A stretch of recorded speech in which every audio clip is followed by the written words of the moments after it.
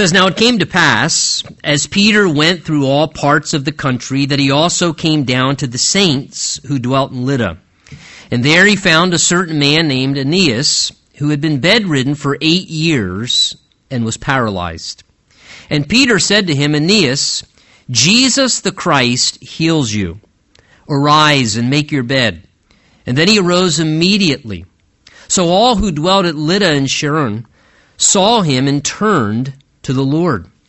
At Joppa there was a certain disciple named Tabitha, which is translated Dorcas. This woman was full of good works and charitable deeds which she did. But it happened in those days that she became sick and died. And when they washed her, they laid her in an upper room. And since Lydda was near Joppa, and the disciples had heard that Peter was there, they sent 2 men to him, imploring him not to delay in coming to them.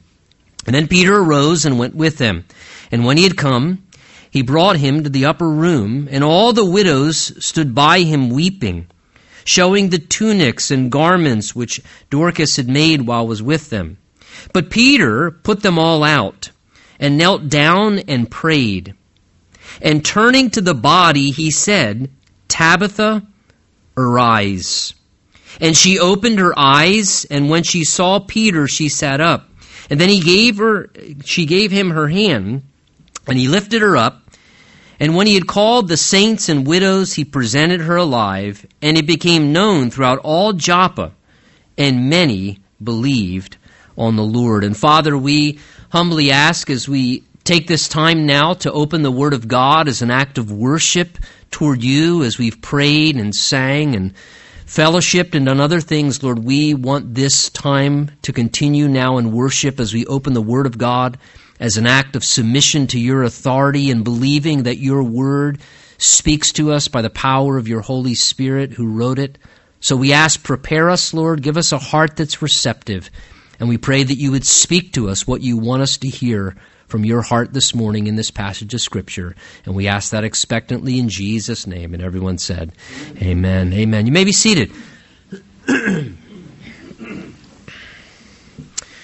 As the church, it is important for us to stay certainly deeply rooted in the Scripture. I think anytime a church deviates from the Word of God, they do a great disservice to what God's plan is for the church. But just as important as it is to be deeply rooted in the Scripture, it is also equally important to be open to the power of the Lord working among us. So important that we never forget, especially as a church who loves and esteems highly the Word of God, that the Trinity is not the Father, Son, and Holy Scripture. It's the Father, Son, and Holy Spirit. The Spirit of God, the power of the Lord, who wrote the Word of God, but also is the one who is seeking to work powerfully among the body of Christ. Well, in this next snapshot we get here of the early church, we clearly see in our text the Lord's miraculous power to heal, to restore life, to save souls. The background, remember, Saul of Tarsus, who was this main persecutor, leading the charge of persecution against the early church, has been radically saved and changed by the Lord. Jesus transformed Saul's life. He's now a follower of the Lord. And as a result of that persecution that arose against the church, we saw back in Acts chapter 8, this great persecution arose. Remember, during that time, it says that many believers were scattered all throughout the regions of Judea and Samaria and the northern parts of Israel away from the church in Jerusalem. And now that Saul is saved, it seems the time of persecution has kind of subsided a little bit, but many believers have been scattered all throughout the land of Israel to different territories. Verse 31, which we concluded with last week, gave to us sort of a summary statement of the progress, the development of the church. It's almost like it was a little progress report. We get these periodically in the book of Acts of how the work of the Lord was flourishing. That's why we read in verse 31, as we concluded last time, that the church is, plural, all throughout Judea, that's the southern part of Israel, Galilee, that's the northern region, Samaria, that's the central region, that all these churches had peace and were edified, and they were walking in the fear of the Lord and the comfort of the Holy Spirit, and they were multiplied. So many churches have now been planted all throughout Israel at this time. They're doing well. The Spirit of the Lord is powerfully at work among them. They're being blessed by God, to which verse 32 in our text then picks up, telling us, "Now it came to pass, as Peter then went throughout all parts of the country, that he also came down to the saints who dwelt in Lydda." So Peter, the Apostle Peter, who was a leader in the church of Jerusalem, as we've seen before in the book of Acts, seemed to now once again go out to visit these various congregations, no doubt to encourage them in the things of the Lord, to minister to them, to teach the Word of God, to do what he could to strengthen these different churches. And as he's on this circuit, as he's traveling around, the Holy Spirit gives to us here in our text this morning a few more snapshots of some of the things that were happening in these different locations where Peter was going around visiting assemblies who were followers of the Lord Jesus Christ. In fact, one powerful event that happens that we're going to read about here in verse 32 was, it says, when Peter went down and visited the saints who were there in the area of Lydda. Now, Lydda is about 25 miles northwest of Jerusalem. It's the modern area today called Lod, and there apparently was a congregation that got established there of believers and followers of Jesus who were worshiping the Lord and assembling. What's interesting in verse 32, if you take note with me, the term that was used there to describe the followers of Jesus. It says there in verse 32 that these followers of Jesus, they're referred to by the title, take note of that word, the end of the verse, saints. Now, we've seen thus far in the book of Acts already multiple different titles and terms that were used to describe followers of Jesus. We've seen disciples, we've read they were people of the way, and there are different terms that are used as titles for those who are the Lord's servants. One of the more commonly used terms, in fact, through the entirety of the New Testament, is this term we find here, the term saints. And that word saints, basically in the language itself, literally just means holy ones. It's a Greek term that speaks of those who have been separated unto holiness or separated for righteousness. It is a biblical reference to those people who have been made righteous or made holy in their positional standing before God as the result of their relationship with Jesus Christ. That because they are now joined with Christ by faith, they have now been made holy and righteous as the result of believing upon Jesus as their Savior. Sort of like a spiritual marriage. That when a man marries a woman and they enter into that union and relationship, she takes his identity. And her identity becomes his identity. And all of a sudden, or his identity becomes her identity. I guess I'm saying that backwards. As she takes his name and she has a new status, and all that is his now becomes hers. Well, the same with a relationship with Jesus. It's like a spiritual marriage. That when a person enters into a relationship with Jesus Christ as Savior, in the same way, we take the identity of Jesus. And thank goodness for that. That when we stand before God, we don't stand before God in our own sinful, guilty identity. We stand before God in Christ. We now have the identity of Jesus. God gives to us the righteousness of Jesus. He gives us into our spiritual account all of the holiness and the righteousness of His Son, Jesus Christ, so that when God looks upon our lives, He doesn't see us in our sinful identity as failures and guilty people on the earth. He sees us under the blood and the righteousness of His Son, Jesus Christ. And He looks upon us in that way. Positionally before God, by our faith in Jesus Christ, we are seen as righteous, seen as holy ones. We're set apart spiritually. That's the idea. We're made saints via our salvation with Christ. Now, that's interesting to take in consideration because biblically, and let me say that word again, biblically, a saint is not someone who is a religious superhero who has gained or attained some superior spiritual status and therefore they become a saint now. Biblically, a saint is any believer in the Lord Jesus Christ who's put their faith in Jesus and received his salvation. So this morning, welcome to St. Anthony. Fits well, right? St. Anthony, St. Bob, St. John, St. Sally, St.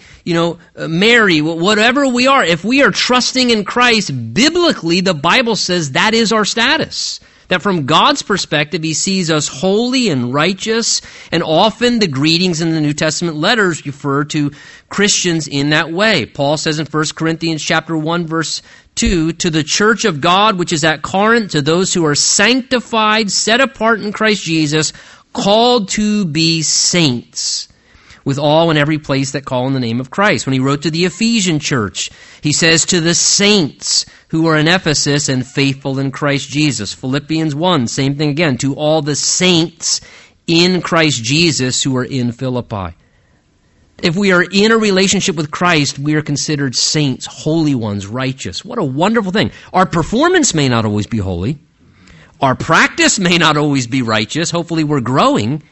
But our position is that we're righteous in God's sight. So you can go to God even in the midst of your failures and weakness, and God receives you because of the righteousness that you have from Jesus, that you can approach him with that reality. Well, Peter now arrives to visit these saints who are there in Lydda. Our text goes on to tell us in verse 33 that there in Lydda, he found a certain man named Aeneas who had been bedridden for 8 years and was paralyzed. And Peter, imagine this, said to him, Aeneas, Jesus the Christ heals you. Arise and make your bed. And then he arose immediately at that point. Now, so often we just read the Bible and we become numb to it. Don't miss what's going on there. Peter arrives to this group of believers in Lydda, and while he's visiting there, he comes into contact with a man struggling with, it's fair to say, a helpless condition. A completely helpless condition. And yet, in that condition, the Lord decides to miraculously heal this man, and the power of the Lord is interjected into his life, and his life's changed. I mean, look what it tells us of the man there in verse 33. It considers condition. It says Aeneas had been bedridden for 8 years and was paralyzed. Now, the fact that it tells us he's been bedridden and paralyzed for 8 years indicates his paralysis was not a condition from birth. In other words, this was something that happened as he suffered a loss at some point 8 years ago in his life. He wasn't born in a paralyzed condition. He became paralyzed. Maybe, again, was it a bad accident that happened? Maybe just some unfortunate, tragic accident?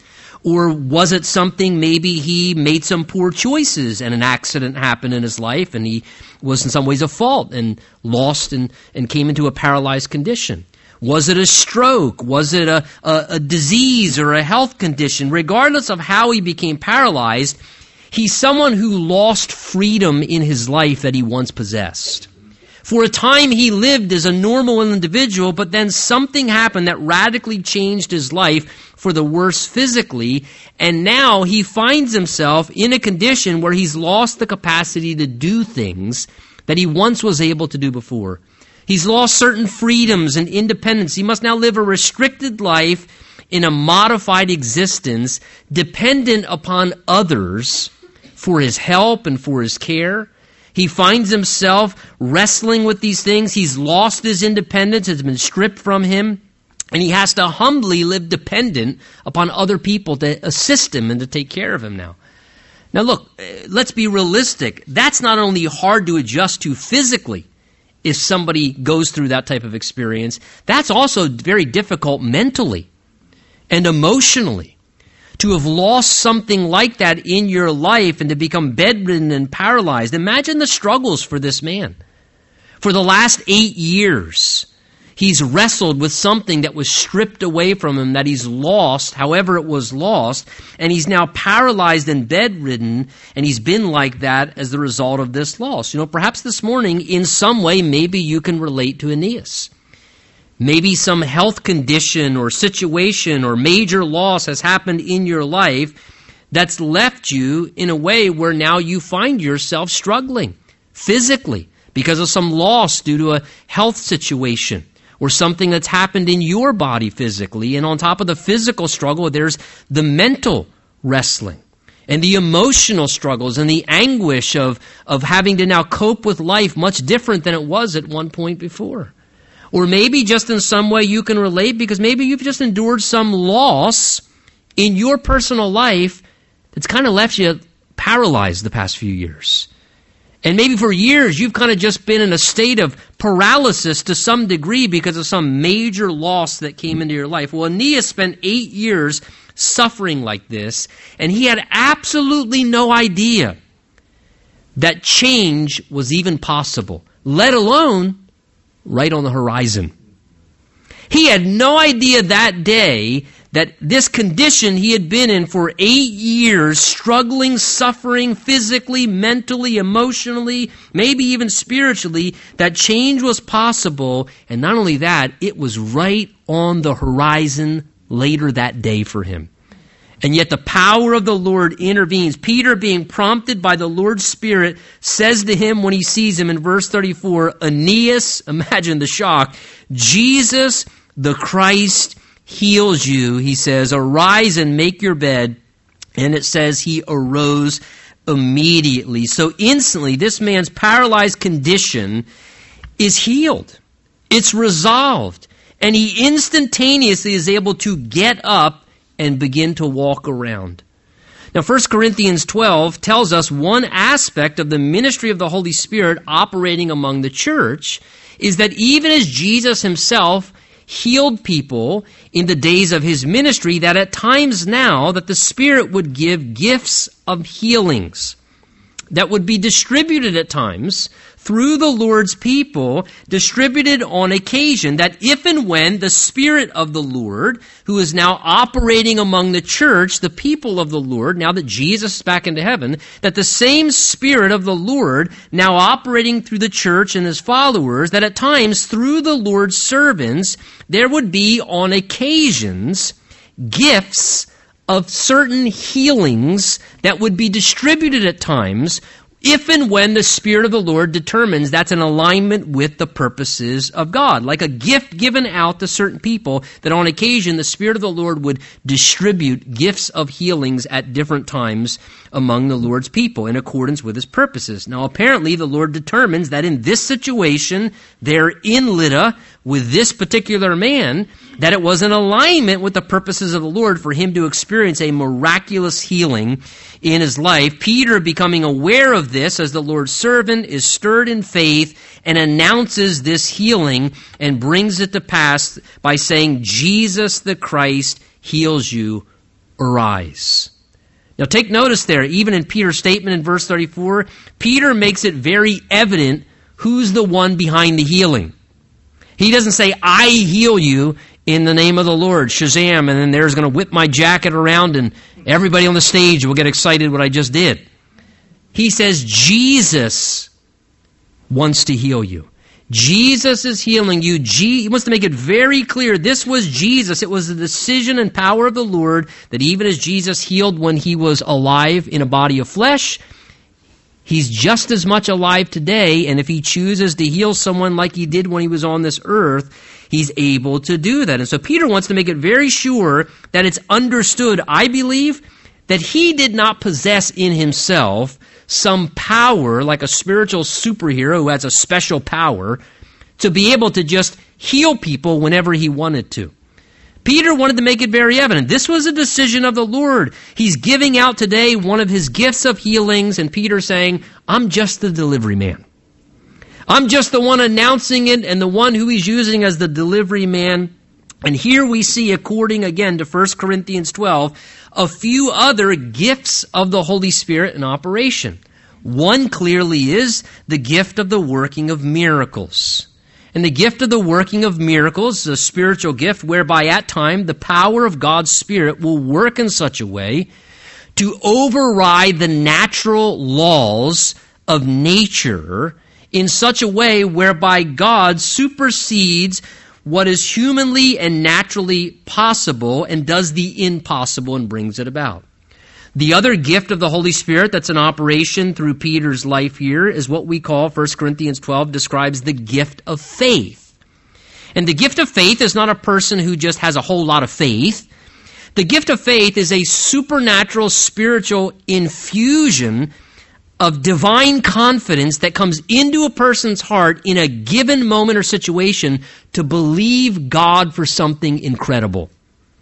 And to therefore act in such a way whereby they have strong confidence from a divine infusion by the Spirit of God to believe that God can do something like raise a paralyzed man and heal him. And this is what we see Peter operating here. His heart is stirred by the Spirit with a supernatural measure of faith in the moment, which causes Peter to have such confidence that the Lord is actually able to do this. I mean, think about it. How else do you look at a man who's in a pitiful condition of being paralyzed for 8 years and bedridden and have the confidence to say to him, if it ain't going to work, Jesus right now is healing you. Get up and make your bed, because you are never going back to that condition again. Certainly, there must have been a supernatural infusion of faith put into Peter's heart in that moment, and this is how the gift of faith operates. There may be a time when the Lord will give a supernatural measure of strong confidence and faith to believe Him for something that seems unbelievable. And when that gift is in operation, the servant of the Lord trusts God to do incredible things, and he declares this total life change, and what's even crazier, it happens. I mean, do you see what verse 34 says there? It says he arose. It doesn't say after physical therapy. It says he arose immediately. Instantaneous life change. Talk about the power of automatic change that can come when the Lord's power intervenes. You know, these accounts in the New Testament, whether the Gospels or the book of Acts, no doubt are here to remind us of the power of our Lord, that no matter what has happened to any person, no matter what's been damaged, no matter what a person's current condition, that the Lord Jesus is always able, if He so chooses, to powerfully heal in somebody's life, to restore what has been lost. And Jesus, the Bible says, is the same yesterday, today, and forever. And you know what, as the Lord's people, I know we see a lot of things maybe that may seem questionable, but God help us not to fly to the other extreme and stop being open and believing that we have a powerful Lord who's a miracle-working God that at times may desire in His grace and love to help. Look, I don't understand why some people do experience on this earth physical healing and why many others don't experience physical healing. And I think we need to be very careful that we don't misjudge the reasonings. Look, God's ways are higher than our ways and higher than our understanding. And God's going to do what He deems best to do in each situation, and any believer ultimately in Christ is going to be healed ultimately anyway when they get a new body in heaven. And the Lord may choose at times to heal and do a mighty work, but He does all He does for His good and His purposes. In fact, look what happens, verse 35, here in Lydda. It says, so all who dwelt in Lydda and Sharon, the community nearby, they saw this man who had been healed, and what does it say happened? They turned to the Lord. So as this particular man experiences this healing, the evidence of the power of the Lord to change his life, what does it do? It stirs faith in the hearts of many people, it says in the communities, to turn to the Lord in salvation. Many witnessed the transformation, and then they ended up getting saved as a result.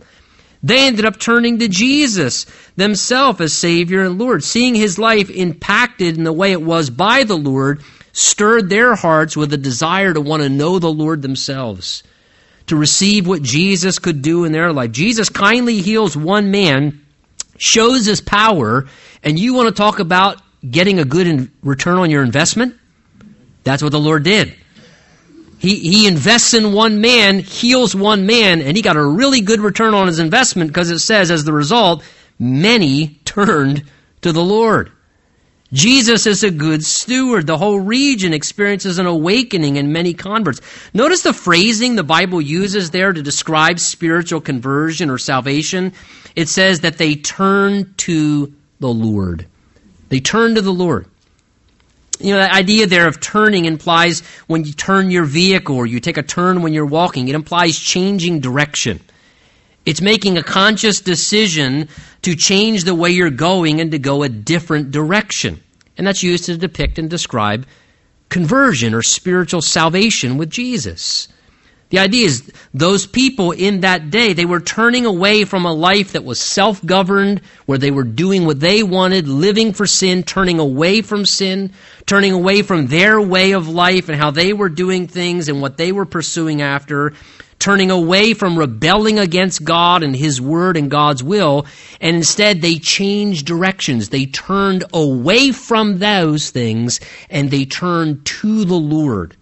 And they turned to following the Lord and living for the Lord and serving Jesus instead and receiving. It speaks of making a spiritual decision. And why is that important and that phrase important? They turn to the Lord because it reminds us biblically that people do not start out life from birth following or living for the Lord. They don't. The Bible says that we all like sheep have gone astray. At some point, there must come a definite day when a person makes an individual decision for themselves to turn to the Lord. We're not already on the highway to heaven. We're not already following the Lord, even if we're being raised in the Lord. Look at the wonderful thing. If you're being raised in the Lord or you were raised in the Lord by parents who knew Jesus, that's wonderful. But just because you're being forced to come to church and forced to honor certain moral or spiritual standards in your home, because it's in our house, it doesn't mean you're following the Lord. Doesn't mean you are following. You need to choose at some point to turn to the Lord for yourself. To choose to follow Jesus, to make that definite day of decision. Considering the hardness of a human heart, let me just say, that's the greatest miracle that could ever happen. That's a bigger miracle than a paralyzed man getting up off of his bed. Because the human heart is hard. And the greatest miracle is the salvation of a soul. Well, look at the next miracle that happened. Verse 36 goes on to say, "And at Joppa, another area, there was a certain disciple named Tabitha, which is translated Dorcas." Let's get over the name. Doesn't mean what it does nowadays. Okay? "This woman was full of good works and charitable deeds, which she did. But it happened in those days that she became sick and she died. And when they washed her, they laid her in an upper room.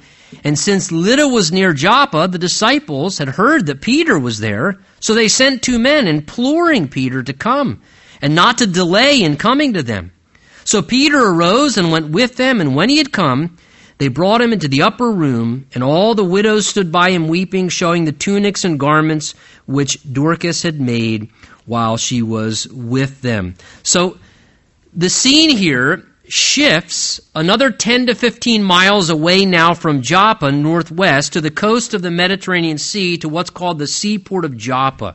And apparently there's another church there, another assembly of believers, and a real dilemma arose among this church. A vital servant of the Lord who did much good work among them gets sick, and she ends up dying. We're introduced to this female disciple of the Lord named Tabitha. It tells us as well there in verse 36 that her Greek translation of that Jewish name Tabitha was Dorcas, and that word means literally gazelle, graceful doe or gazelle. And it was a beautiful fitting term because indeed this woman had a wonderful reputation for being very gracious and kind and generous, and someone who was quick to help and bless other people. Her life, it says there, was the practice of doing many what? It says good works, verse 36, and charitable deeds. Her life was characterized by doing lots of good works and charitable deeds. One translation renders that she was always doing kind things for others and helping the poor. Tabitha operated in the gift of what the Bible calls the gift of helps, which is basically a spiritual gift that describes those who just have an inclination for practical servanthood and just, let me put it this way, helping people out, lending a helping hand Doing something practical to just assist and serve others, practical needs. It says she cared for the needs of the vulnerable widows by making tunics and garments for people. In other words, she was a gifted seamstress, and she was someone who was very gracious and generous, maybe even donating the materials and the cloth. And some people understand in that culture, this was a vital need for them. Many in that day and age, I know it's hard to reconcile in our minds today, they only had one garment to wear. You were doing well if you had a second garment to wear. And so when you only had one garment, if your garment was wearing out or falling apart and you didn't have money to, get a new garment or something like that, in this situation, this was a vital need for them. And so Tabitha, as a gifted seamstress, was using her abilities to help people out, to fix their garments or make new garments, make new tunics for people to wear. Helping those who were less fortunate, the widows and those who were struggling, those who couldn't afford clothes, she was supplying clothes for them. And just in a gracious, generous way with the charitable heart she had, verse 39 says that they're seeing the widows that were there weeping as Peter arrives. It says all the people there are just weeping because this woman was so known for the ways that she had helped them. And so as Peter arrives, he comes to realize, wow, they really appreciate this woman.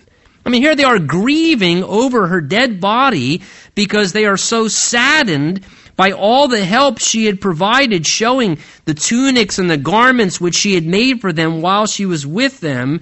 And she was just greatly appreciated because of her good works and her practical assistance that she provided in people's lives. Look, may we never forget, some people don't need a Bible study. Maybe they just need a helping hand. Maybe they're just a widow that lives up the street from me, and what they need is somebody to go shovel their snow when it snows, or to go mow their lawn because they're not able to mow their lawn anymore, and it costs a lot to hire a lawn service. Maybe they're just somebody who needs assistance at some point because they're having trouble buying school clothes for their kids. Or they need a little hand doing a repair job so they don't have to spend $500 to bring somebody that's a professional in, and maybe they just don't have the money to do that. And maybe you have a gifting and in a practical way you can help. Look, there are so many ways that we can be gracious and charitable and helpful. And I love this here. She was just somebody known for good works. She wasn't preaching sermons. She wasn't known as the prophetess in the church. Let us never underestimate the value of good works and charitable deeds as Christians. Look, I understand we are not in any way earning our salvation through good works. The Bible's clear on that. But the Bible also is clear that good works are one of the biblical revelations that we have been saved. We're not saved by works, but the Bible says one of the ways you should be able to tell that you're saved is you begin to live a life of good works differently. Jesus said in Matthew chapter 5, "Let your light so shine before men that they may see your good works and glorify your Father in heaven." Notice Jesus took into, in a sense, consideration, you're going to be doing works if you're following me. And Jesus said, let your light shine in that way, that people would see your good works and glorify your Father. Wow, these people that are followers of Jesus, wow, maybe I need to know about this God. This guy came over and did this practical, and he didn't charge me anything. Who's this God that he serves? It tells us in Ephesians chapter 2, verse 10, that we are his workmanship created in Christ Jesus for good works, which God prepared beforehand that we should walk in them. The same chapter that says we're not saved by good works says that we were saved, listen, for good works. Not saved by works, but saved for good works, which God's prepared before to do. Which means God has special good works that he's prepared in his mind thinking, oh, when I save him, there are some really good works that I can do through his life to bless a whole lot of people and be a good testimony for Christ. When I save her, the wonderful thing is there are going to be days and times and situations where she can step in and do good works in practical ways, and people are going to come to know me because she's going to do good works as my representative and servant. You know, Titus tells us in his writing as well, Titus 3, let us learn to maintain good works and meet urgent needs. How the body of Christ, folks, does not necessarily need lots more teachers and preachers And most people, honestly, are not going to be gifted and anointed by the Spirit to, let's say, preach or teach or sing or stand on a platform. But most people, under the Spirit's inspiration, can do good works, can do practical things with a servant heart and the love of Christ that should be compelling us to be able to just be helpful and do charitable things and serve practically. Again, whether that's just being generous with our resources or helping people through practical labors in different ways. We read regarding this valuable servant of the Lord, Tabitha, there in verse 37, that when she became sick, she ultimately died, and then they washed her body and laid her in an upper room. Now, culturally, when someone died in that hot Mideastern culture, they buried them the same day for just practical reasons. But here, look what happens. This valuable servant of the Lord, illness strikes Tabitha's life. She ultimately dies, it seems kind of prematurely before was expected. And as the result of that, culturally, they would have buried her the same day. But notice what happens. Verse 37 says they wash her body kindly, but they don't cover it with the normal burial spices. Typically, they would then put burial spices over the washed body, honestly, to kind of subdue the odors and put you in a tomb area where people could briefly visit you before they closed off the tomb. They wash her body. They don't put the burial spices on. They don't put her in a tomb. It says they just wash her body and they put her in the upper room. Well, the upper room was usually where you met for meals. That's a little peculiar. That's a little unusual. So they're doing something very unusual here. Verse 38 says they then sent to Lydda, which was nearby Joppa, because they had heard that Peter was there. So they sent 2 men over, imploring Peter not to delay in coming to them. So keep in mind, they know that she's not just ill still. They know that she's dead. She's died. So first of all, why are they sending for Peter? They're not sending for Peter to come and help her get better from her sickness. They know that she's died. They're sending to Peter here at this point. And notice, why are they begging him not to delay? Well, it appears that though this woman, again, she's not an apostle, she's not a pastor, she's not a leader, this woman was so valuable in the church simply due to her practical deeds and her charitable work and her good works that she did, that they are exercising faith as a group of believers that if they send for Peter, he can come and pray for her, and maybe the Lord will raise her back from the dead and give her back to us because she's vital in the church. And we need her to continue and carry on this ministry. They want to see Tabitha's life restored. And clearly that's what's implied in the storyline here, that they are believing that maybe the Lord will raise her back to life and be merciful to them. Now keep in mind, up to this point, there have been healings in the church. We just saw one in our last verses. But nobody in the early church at this point has been raised back from the dead. Nobody's been raised back to life since the days of Jesus when he raised Lazarus or Jairus' daughter. Nonetheless, Peter, as he's called for, he compassionately comes. And I have to wonder if Peter himself is thinking, why are they asking me to come?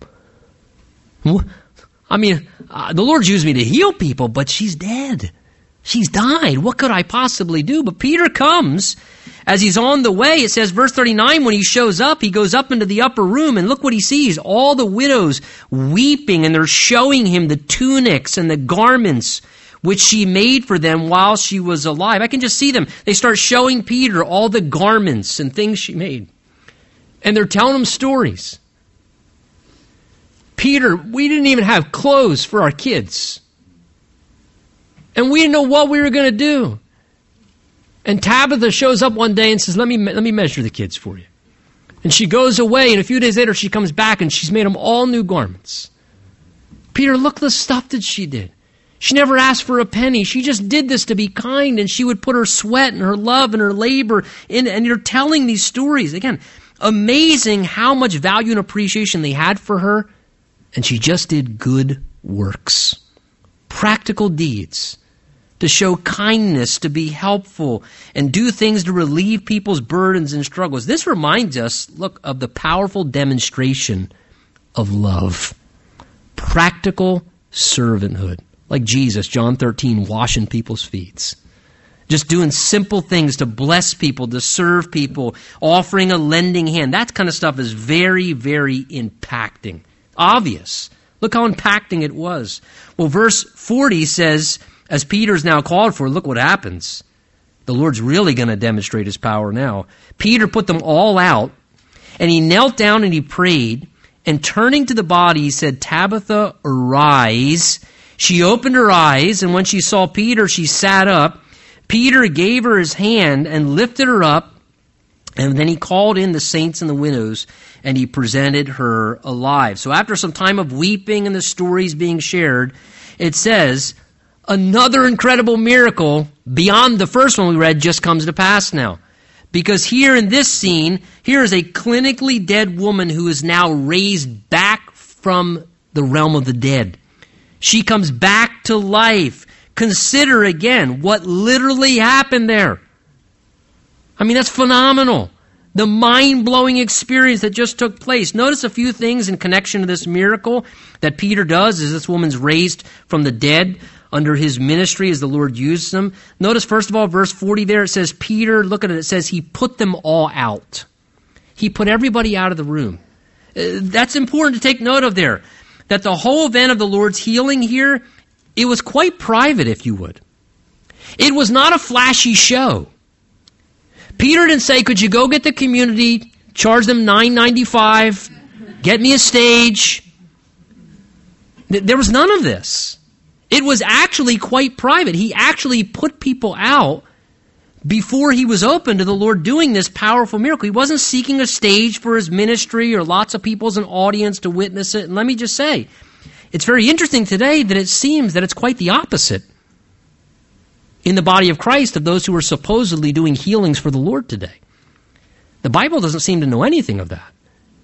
Here there's a healing of the Lord. There's no stage. There's no big fanfare. It's just the power of God mercifully being shown. Peter was also fully dependent upon the Lord, because look what he does. It says he humbly seeks the Lord. In fact, it says he knelt down and he prayed. He submitted himself to the throne of God, to the authority of Jesus on the throne to inquire. This was a major dilemma. This was something only the Lord could do. This woman's life had vanished. And again, I have to wonder, what did Peter pray? What do you pray in a situation like that? I wonder, was he reflecting upon what he was included in? Mark chapter 5 tells us when Jesus raised Jairus' daughter from the dead. And it says when Jesus raised Jairus' 12-year-old daughter from the dead, one of his few resurrection miracles, it says that Jesus put everybody out of the room except for the parents and Peter, James, and John. And then he performed this miracle, and he spoke to that young girl, saying, Talitha Kumai, which is translated, little girl, I say to you, arise. And immediately the girl arose and walked. I have to wonder, when Peter was there, did he get on his knees and he start to pray and say, Lord, do you want to do that again? Lord, I saw you do that. I was with you, Lord.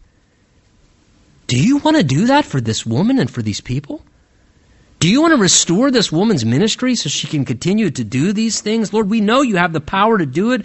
We're asking you show yourself strong. And he just humbly prays dependently. Let me ask this morning, when was the last time, and maybe now, you were facing a major dilemma? That it was like that impossible. And can I ask, what did you do? Did you work harder? Did you complain to everybody about the dilemma? Or did you get on your knees and pray? And humble yourself before the Lord. Look, it's not the position of our body, it's ultimately the position of our heart. But I'll tell you this, there's something really good at times for our heart to get down on our knees and to seek the throne of the Lord and ask him to move in a mighty way. It would do many of us good, perhaps, to do that more frequently. The Bible tells us, is anyone among you suffering? Let him pray. Is anyone among you sick? Let him call for the elders of the church. Let them pray over him, anointing in the name of the Lord. And the prayer of faith will save the sick, and the Lord will raise him up. The effective, fervent prayer of a righteous man avails much. You know, as Christians, sad to say, And again, from a pastoral perspective, I just tend to be in the mix of these things more often, just talking to people and listening. And it's amazing. We'll share our dilemmas, share our problems, and this is going on. And sometimes it's some pretty major stuff. Major things, major needs. But yet, how do we address those things? We'll talk about them, we'll work harder, we'll strive, we'll try and fix it in the flesh. But when do we humbly get on our knees and beg God, the throne of heaven, Lord, you have to do something miraculous or nothing's ever going to change. Nothing's ever going to happen. And here, I love this. Peter senses in faith that the Lord wants to move. Again, that gift of faith within him. In verse 40, it says he turns to this woman's dead body and says, arise. And she opened her eyes and saw Peter and sat up. And he gives her his hand and lifts her up at that moment. So Peter here, almost as if the Lord is working through his body now humanly, turns to her and he says to her, arise in the name of Jesus. And she opens her eyes, she sits up. And I imagine Peter probably said something like, wow, glad to have you back. And I imagine she might have responded, wish I could say the same. I was just in glory. Thanks, Peter. Good for them, bad for me. But the Lord does this incredible miracle. And then again, Peter presents her back from the dead, alive to all the people who were there. And look what happens again, verse 42, the closure of this story. And it came known throughout all Joppa, and many believed on the Lord. Another awesome miracle demonstrating the power of the Lord. Many become aware, and what happens? People start getting saved again. Another demonstration. Jesus uses his miraculous display of power to win over people's hearts. He heals one person and he brings ultimate healing, eternal spiritual healing to the souls of many people who turn now and believe upon Jesus, as many believed on the Lord. And all the displays of the Lord's power on earth, I tell you this, his ultimate goal certainly is to heal people's hearts. Is to reach people's hearts and miraculously change sinful hearts. Doing whatever it takes. I'm confident Jesus will do whatever it takes to win people's hearts over, to soften their hearts. And whether it's doing practical works of somebody just showing the love of Jesus, to just show up and to be present, to help out in a tough time or do something to relieve a burden, or whether it is raising a paralyzed man out of his bed or bringing somebody back from the dead, Jesus will do whatever he can to win people's hearts, to bring people to the place where they will put their confidence in him and believe upon him. The Bible tells us that when someone does not believe, 2 Corinthians says, when they don't believe, that they're spiritually blinded. But it says when someone turns to the Lord, believing upon the Lord, the veil is taken away. And salvation comes.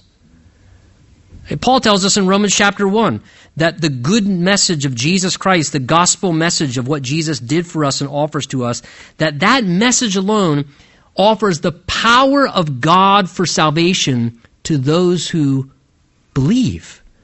See, the message of salvation, the power of God to be saved, is in the gospel message, but the power of God to be saved doesn't come until someone believes. It's when a person believes it for themselves and exercises their faith, then the power of God comes into their soul to save them. This is what we want to see. Many people turn to the Lord, believe upon the Lord. And so whether it's through practical good works or the preaching of the gospel or the power of the Lord in miracles, what we want to see is the Lord powerfully turn hearts towards him, that people would come to know him. Would you stand together with me and pray?